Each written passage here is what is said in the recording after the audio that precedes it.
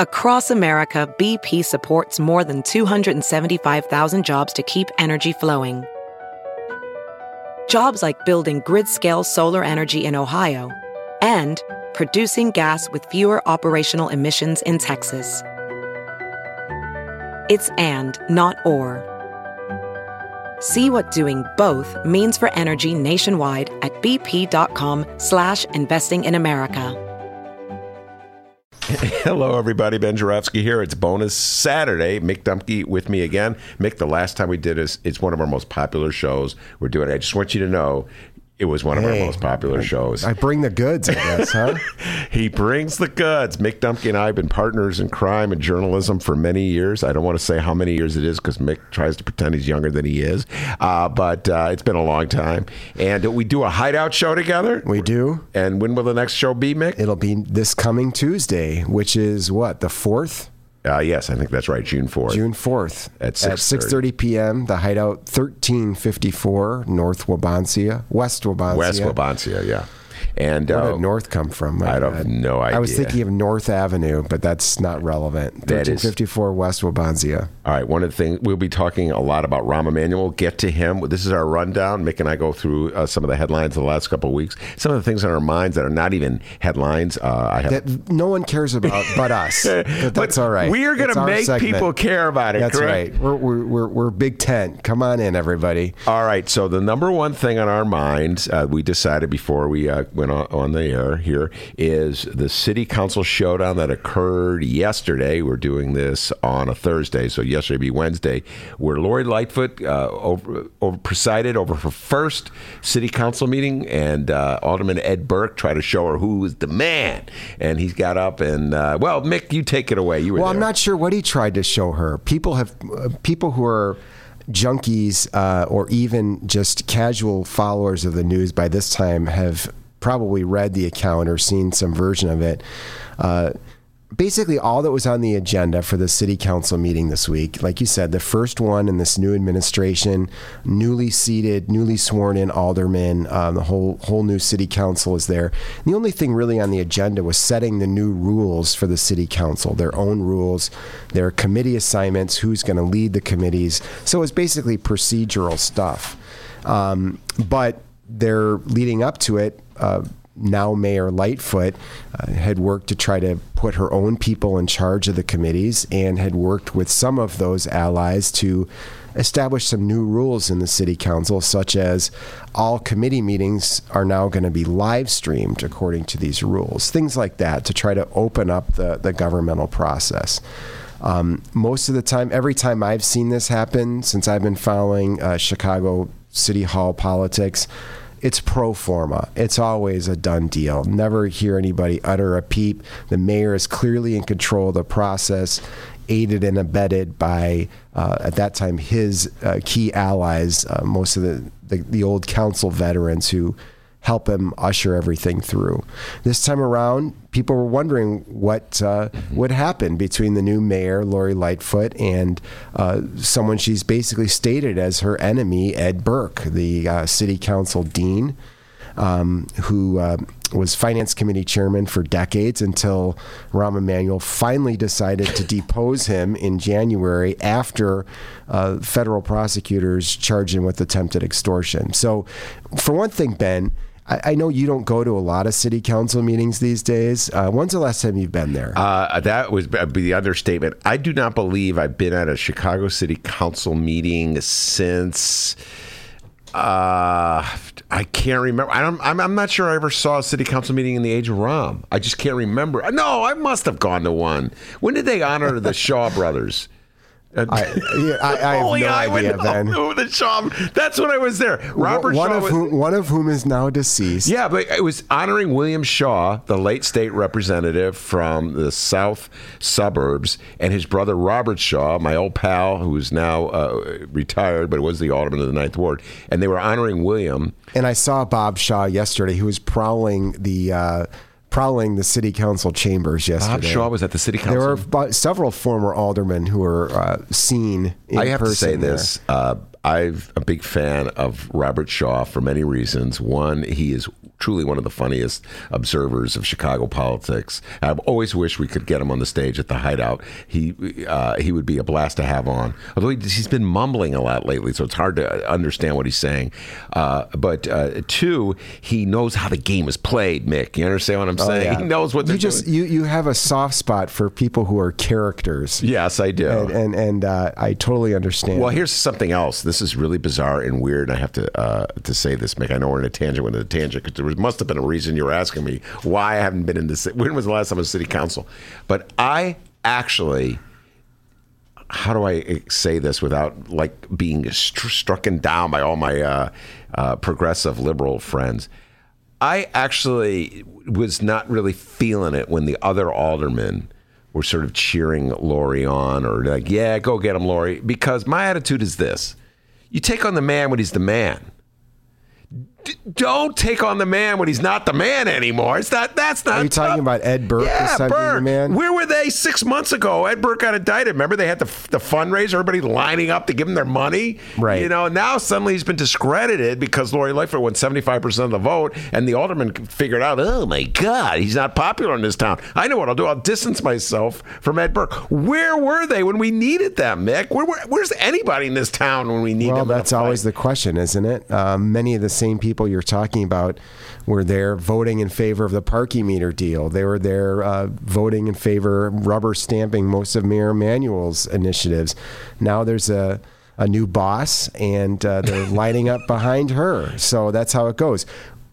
Before we started this tangent within a tangent, I asked you about being there because people who've been to city council at any point in the last at least 25 years will know that aldermen are arranged in ward order as if you were sitting from the mayor's rostrum looking out. It would go from first ward on your left, wrapping around in numerical order, except for Ed Burke. That's correct. Who, while the alderman of the 14th Ward would always use his position as finance committee chair to literally seat himself at the front and center of the council. So he basically had the prime seat in the city council. Yeah. Well, now that he's just a lowly alderman, no more of a committee chairman, he is back in his spot, right there, smack between the alderman of the 13th Ward and the alderman of the 15th Ward. So Marty Quinn and Ray Lopez. That's right. So he's just one of the people.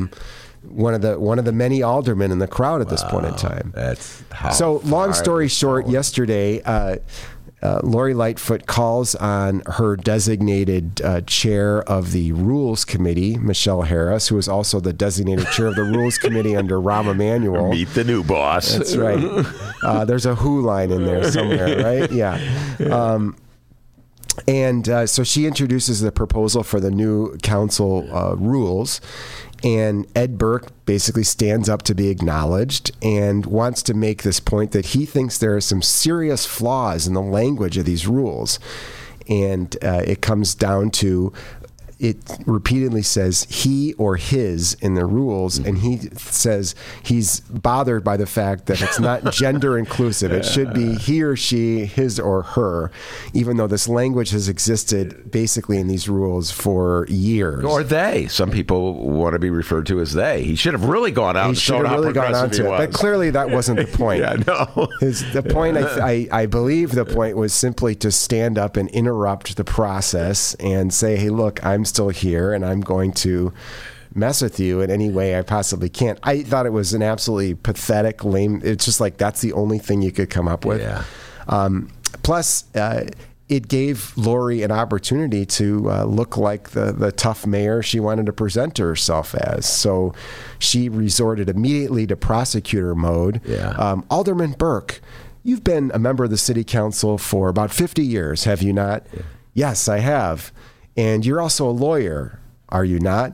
Yes, I am. Well, then you should know that anywhere it says in the municipal code, it refers to he. It's also refers to he and she. It's gender inclusive already, blah, blah, blah, blah, blah. And when he tried to add something else, she basically said, thank you. we'll take that under consideration. Moving on. Yeah. End of story. Yeah, well, you know what she's shown now? This is the second time I could think of, and add others. She's quick on her feet. I'm going to give her credit. And this happened. Rob Markwick, my good friend Rob Markwick, confronted her at a press conference she was holding during the campaign, the first campaign before we got to the runoff. He challenged her. He, of course, was for Pregmico, and she shot him down right there and then. It was unscripted, just like this thing. She had to act quick on her feet, improv. And I was like, impressed then, I'm impressed now. She's no lightweight. I mean, she can counterpunch. That's right. And she doesn't need a script. She can, and I think she's more effective than Daley, who probably... Can you imagine Daley? If somebody got, Mr. Mayor, it should be he or she.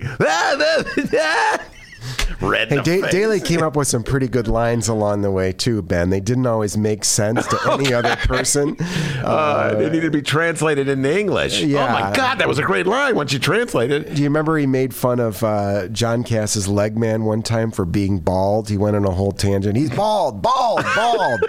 Somehow or other, that's not as good as Lori Lightfoot doing her Perry It's good Mason. in a different way because it's just off in another universe. Anyway, it was an interesting moment.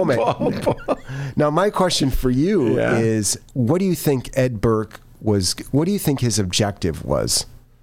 His objective, wow, great question. I hadn't thought about that. His objective, one, was to embarrass her by being more politically correct, in quotes, than she was. I think that's her objective. Two, as you said, to let the world know that Ed Burke, is there, he exists, and he is watching over everybody.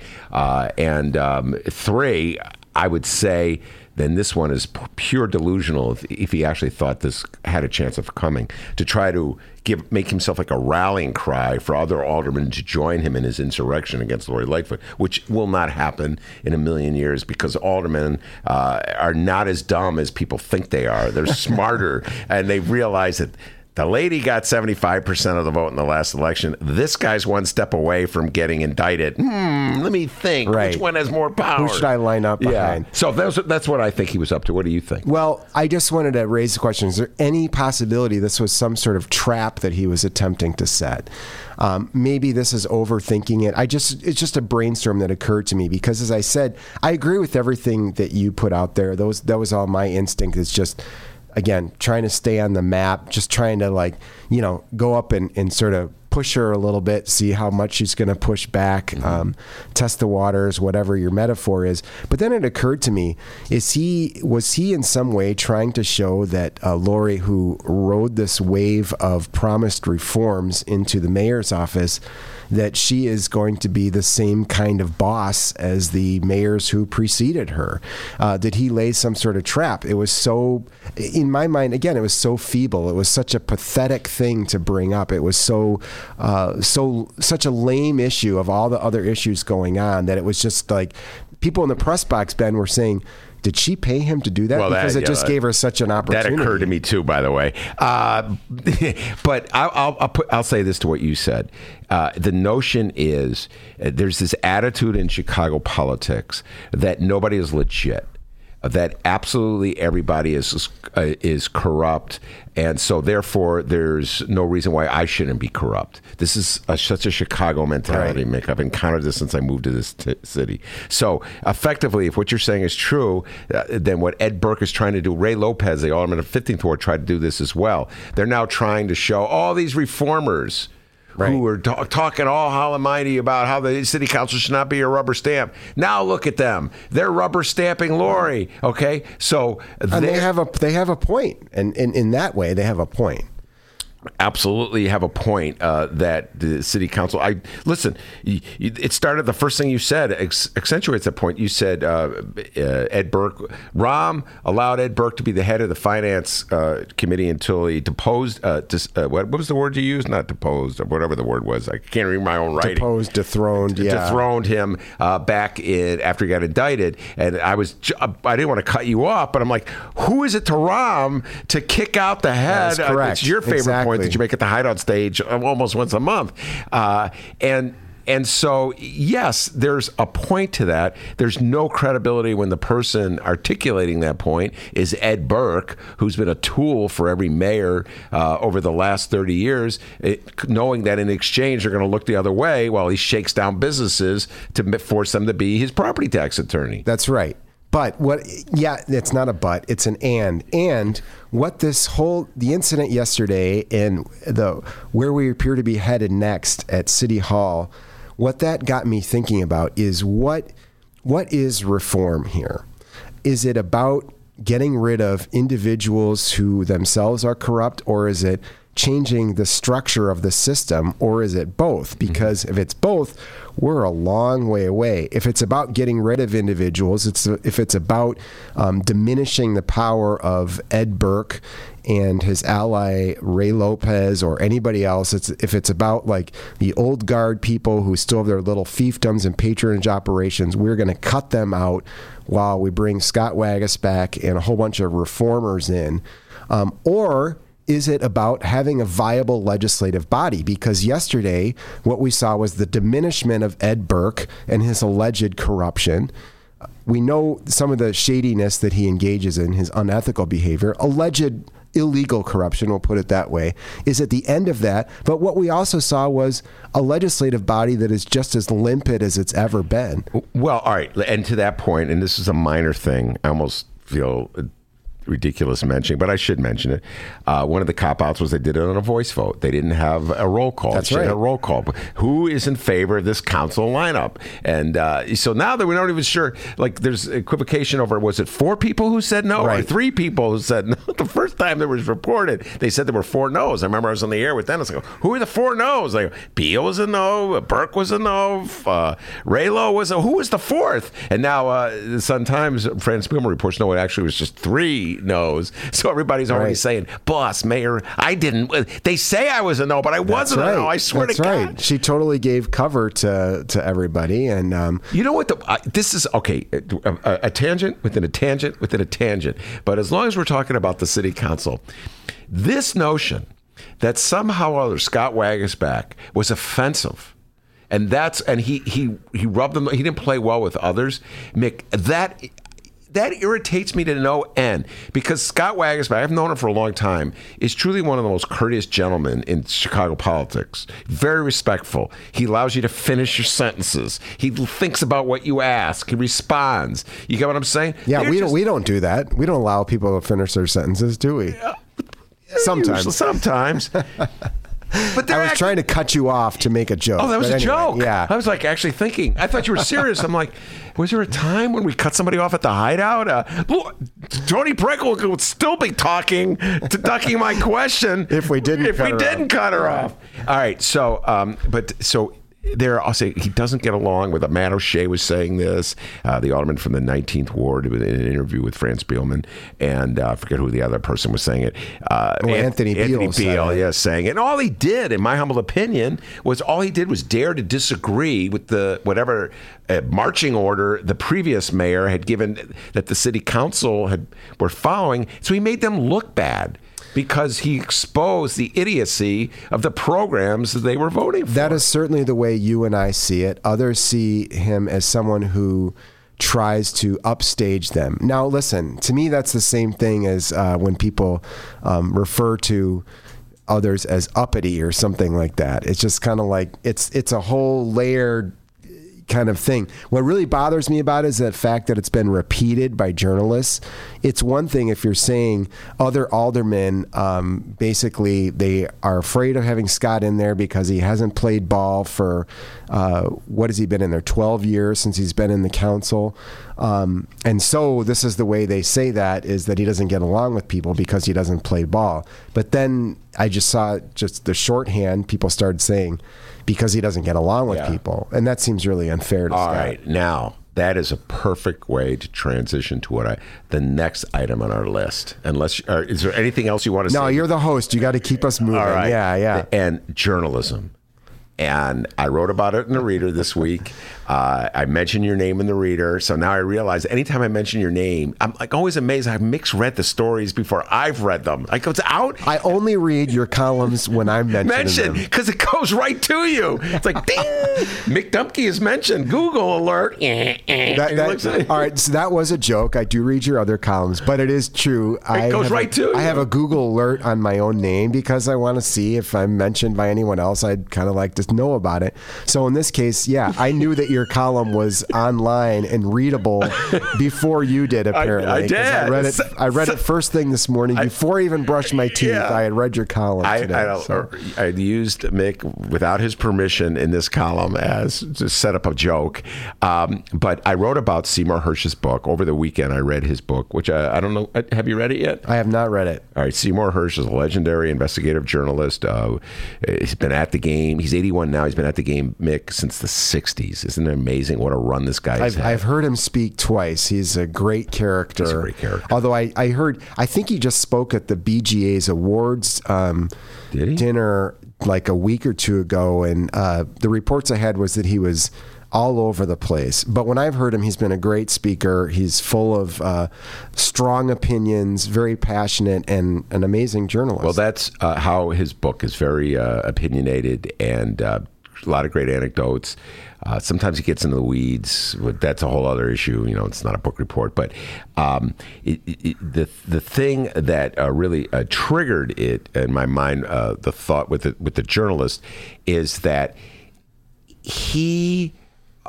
I don't want to give away too much about, what the hell, it's just a column. I can give it away. It's not a movie. The only people who are going to read this listening are you and me. Okay. Anyway, so Seymour Hersh, when he broke the great spoiler alert, the Seymour Hersh book about his life. Get ready, everybody. No, he broke the My Lai massacre story. I'm like, people will know that now. It only happened in 1969. He broke this great story, folks. Trust me when I tell you. All right, everybody. You heard it here first. 50 years later. 50 years later, he broke this story. Before he wrote the story, he was talking to a lawyer of one of the key central figures in the story, and he cut a deal with the lawyer. He said, I'll leave out of my story mention of the fact that your client, William Calley, was interviewed by me. In exchange, I want you to fact check my story. I'm going to read to you my story, and you're going to fact check for me. And Mick, when he wrote that, it was like angels started singing. Okay, well let me ask about that. What did that mean? He didn't quote him at all? Did he use the information? He used the information. YES. And weaved it in, but he didn't quote him directly. That is correct. Okay. Yes. Yeah. And that's what he was concealing him, because the lawyer was concerned that if he directly quotes Calley, it could hurt Calley in his upcoming trial. Because the other lawyer could say, well, you told this to Seymour Hersh. And so they cut this deal. All right. So he left out the fact that he interviewed the guy, but just used all the information. And in exchange, the lawyer fact checked his story. And as he kind of bragged about it. That's one thing I kind of like about Seymour Hersh. He's always pounding his chest. Of course. I did this, I did that. But he bragged about it. He goes, my story was so accurate that people have said, well, my God, you must have had military records. Someone's calling me. Better put that away. Probably Seymour Hersh. So the angels started singing, Mick, because I had this practice for profiles. I've done this a lot. I willingly read to people the stories before I write them because I want to make sure I'm right. I'd rather give up that free, I don't know what the word is I'm giving up. Journalists have this notion that we cannot let other people hear what we write or read what we write. I'd rather sacrifice that to make sure I got it right. And I was like, oh, wow, Seymour Hersh does this? And then as I'm reading the book, Mick, the guy was cutting deals left and right. His whole career, he's cutting deals with his sources. All right, I won't quote you, but I'll identify you in such a way that people know that you're important, but not a way to give away who you are. Absolutely. So do you play those games, young Mick Dumke? We all do. That's how it works. I mean, I never had a sit-down interview with Rahm Emanuel, but I have had lunch and beers with, while he was in office, several of his top aides, several of the people who helped him craft policies. I think it's important to do that. Their names didn't appear in the stories. And everybody does that to some degree. We need the information. We want to make sure it's right. So that's the first part of it. And the second part is the fact-checking process. And my colleague, Jason Grotto, great investigative reporter, right now really investigating the heck out of the video gambling, I don't know what to call it, the mess in Illinois, along with Dan Mielopoulos from WBEZ. But I hear Jason, when he's getting ready to finish his stories, reading chunks of them over the phone to people. I did not know he did that. Everybody does it a little different way. I sometimes will, my last story about the city council, which we discussed when I was here 2 weeks ago, there were paragraphs I sent to sources and said, is this worded properly? Other times I don't want them to tell me how, I don't want sources necessarily to tell me how to word it, but I will basically send them the facts, or I'll read the facts in some other way. I mean, so I think it depends on the context. I won't necessarily read things. I probably won't read quotes back to people, especially if I have them recorded, because I know they said it, and people usually want to make themselves sound better and stuff like that. But the point has been, yeah, I think you're right on. I think it is only, first of all, we want to make sure that everything's factually accurate. So every single fact in my stories, I print up old school paper printout. I go over them and I check every single fact off, going over it again. And if something's wrong, I circle it and make the change, and then tell my editor about it so we fix it before it goes before it's published. So most journalists, at least those who have time, certainly if you're working on a project, an investigation, you'll have some kind of fact-checking process like that. Well, I thought I was the only guy who did that, because I remember when I announced way back in the early 90s I was doing that.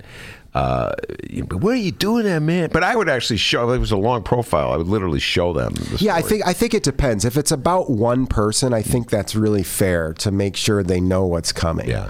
Years ago, I did a profile at the Reader on James Meeks, the Southside mega church pastor, later became the chairman of the State Board of Education.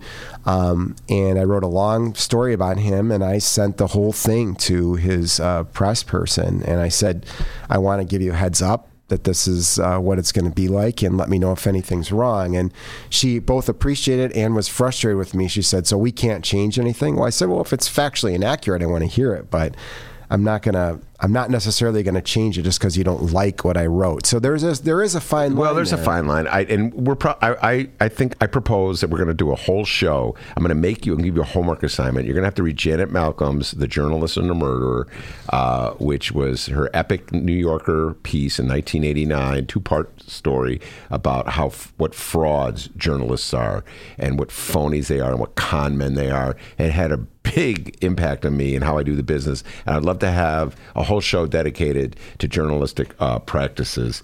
But I do believe that it is fair in a profile, a large profile, someone's giving you all that time to allow them to read it. And if, most likely, my experience, Mick, they won't change anything unless it's like, oh, Ben, you spelled this wrong, or you got this wrong. Or every now and then it's something they said that they wish they hadn't said. Right. And then I'll say, hey, man, can you cut me some slack? And I'm like, okay, And, I got thoughts about that, because I don't believe in doing that with politicians, elected officials. They know the game. You know what I'm saying? That's why I say it depends on the story and depends on the person. Yeah. Because a lot of politicians will try to walk back what they said, especially once they see that you've done a lot of work to either verify or contradict what they said. If you catch someone in a lie, they want to take it back. So I don't want to give permission to people to pretend that they didn't say something they did. Yeah. On the other hand, of course, we want to get things right and we want to be fair to the people, even the people we don't particularly like or agree with. I think you have to work even harder to be fair to them. All right. And so before we leave Seymour Hersh, and move on to the next topic. One of the things that Seymour Hersh did was bring back memories of the Nixon years. As many of these great investigations that Seymour Hersh engineered had to do with Richard Nixon's foreign policy and Henry Kissinger's foreign policy, secretly bombing Cambodia, changing White House records. Mick, changing White House records so there'd be no trail of the fact that we had launched a war in Cambodia that nobody knew about, the Congress didn't know about, the people didn't know about. I'm reading this stuff, spying on civilians by the CIA. I'm reading these things, and it occurred to me, I knew this already, but I'd forgotten it, that Richard Milhouse Nixon may have been more deranged than Donald John Trump. So the last time you were on the show, I asked you who was worse as a mayor of the city of Chicago, Richie Daley or Rahm Emanuel. As I recall, you finally said, after much wavering, you said Rahm Emanuel was worse. In your humble opinion, who is more deranged, Richard Nixon or Donald Trump? That Dennis, he builds the momentum.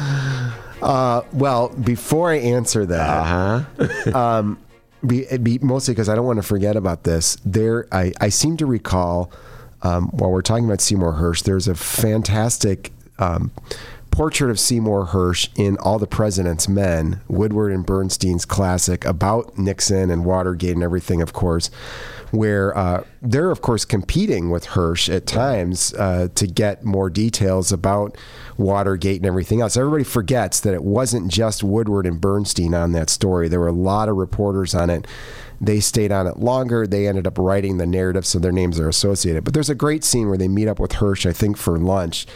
And Woodward especially, as a former military officer, I think an intelligence officer, if I'm not forgetting, yes. a kind of proper guy who played by the rules for the most part. And it's just a great scene where they show up and Hersh is a I don't give a rat's ass kind of guy. Yeah. They mention his shirt is untucked. He's wearing like old worn corduroys or something.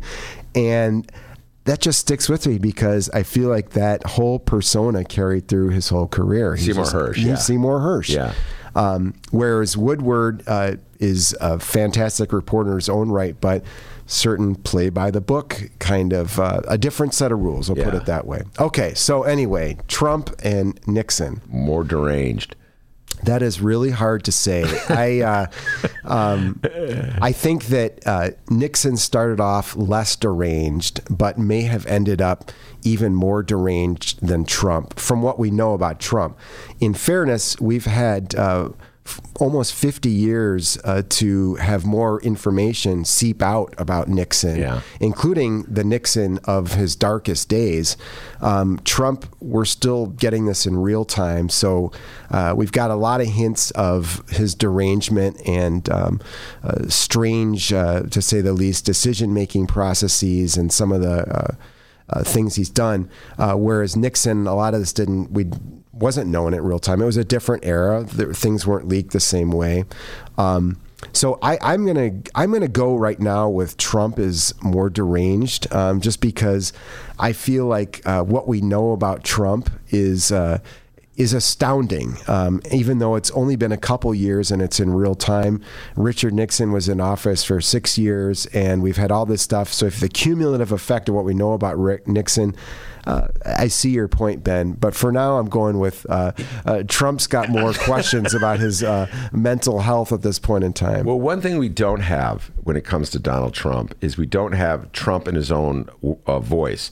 We have, thanks to the tapes, we have Nixon's own voice, and you get a sense of how deranged he is. And I've read enough books about Nixon, and it's funny. I always forget. I read the book, I get obsessed. I go through these obsessions. You know me, Mick. And then I realize, how crazy Nixon was, and then I forget. So this Hersh book is a reminder of how insane Richard Nixon is. I would have to say, at the moment, I'm sticking with Nixon as being more deranged than Trump because, to your point, we don't have Trump in his own voice. Yeah. We can't, we hear what people say he says, but to actually literally hear it or read it, the transcripts, we're at a disadvantage. But it seems to me that at the moment, Donald Trump is showing more restraint in terms of military excursions, military invasions, than Richard Nixon did. I can't get over the fact, I just read this again. I knew it before, Mick, but I forgot that in my lifetime, this is before you were born, so you can't say it was literally in your lifetime. In my lifetime, in Tim Tutton's lifetime, Richard Nixon secretly invaded other countries. Well, I think that was in my lifetime. I was born 71. I think it was in 70. Is that when he started Cambodia? He may have. I was born during the first administration, the first term of Richard Nixon. Yeah. So yeah. So I just, the bombing of Cambodia and the way they covered up the bombing by changing records and then lying when reporters came calling. Henry Kissinger would lie, and then he would call the editors of the reporters to say so and so, is causing trouble, and then the editors would say, "You better." They would call the reporter on the carpet because Henry Kissinger called him up. The whole, the complicit nature in which the establishment. And I'm not going to disagree with you other than to say we just don't know everything that's going on now. It hasn't been declassified. We don't hear everything. You're right that as far as we know, we're not embroiled in other conflicts. Now, Nixon did inherit Vietnam, not necessarily the Cambodia part of the conflict, but he didn't start that war. I don't know. It's troubling. I mean, Nixon was basically probably derailed a peace agreement. Take probably out of that sentence. He did help sentence. derail a peace agreement. That was treason during the 1968 campaign to help his cause. There's also an astounding scene in the final days by the aforementioned Woodward and Bernstein.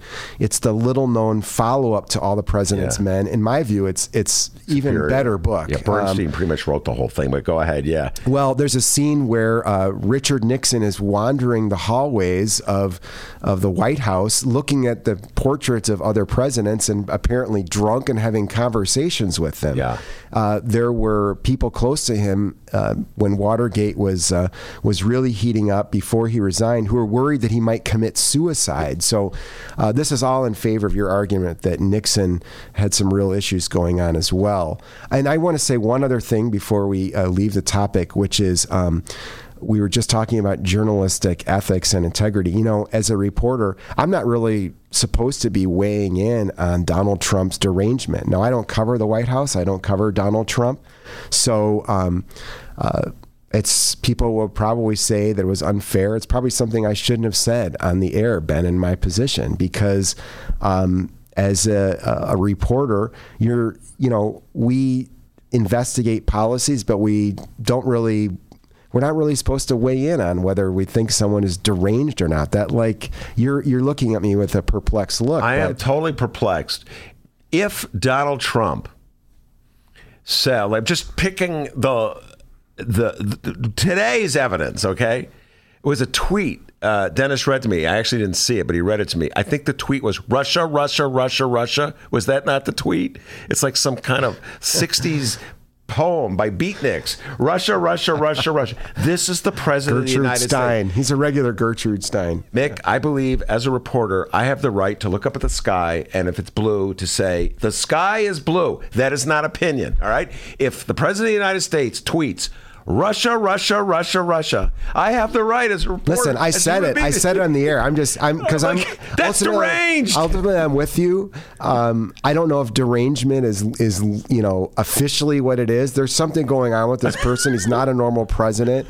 I'm troubled by his leadership on so many levels that, by the way, my colleagues in New York City and Washington have investigated. So I'm right with you. I'm just talking about journalism and journalistic ethics.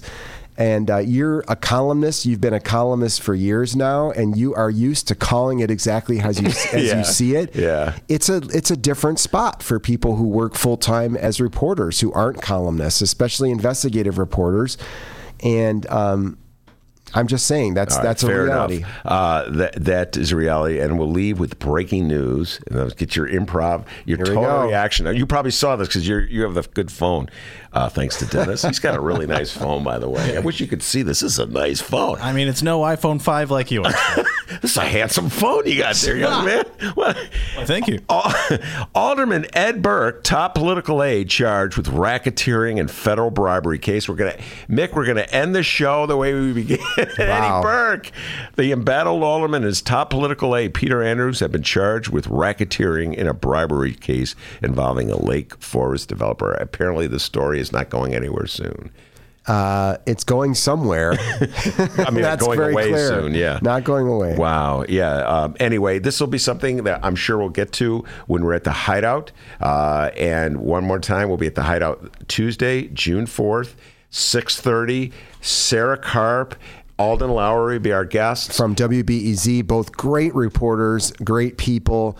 We'll have lots to say both about the Rahm Emanuel era and about being reporters in 2019. Absolutely. The Rahm Emanuel era as he goes on his tour to revise absolutely everything.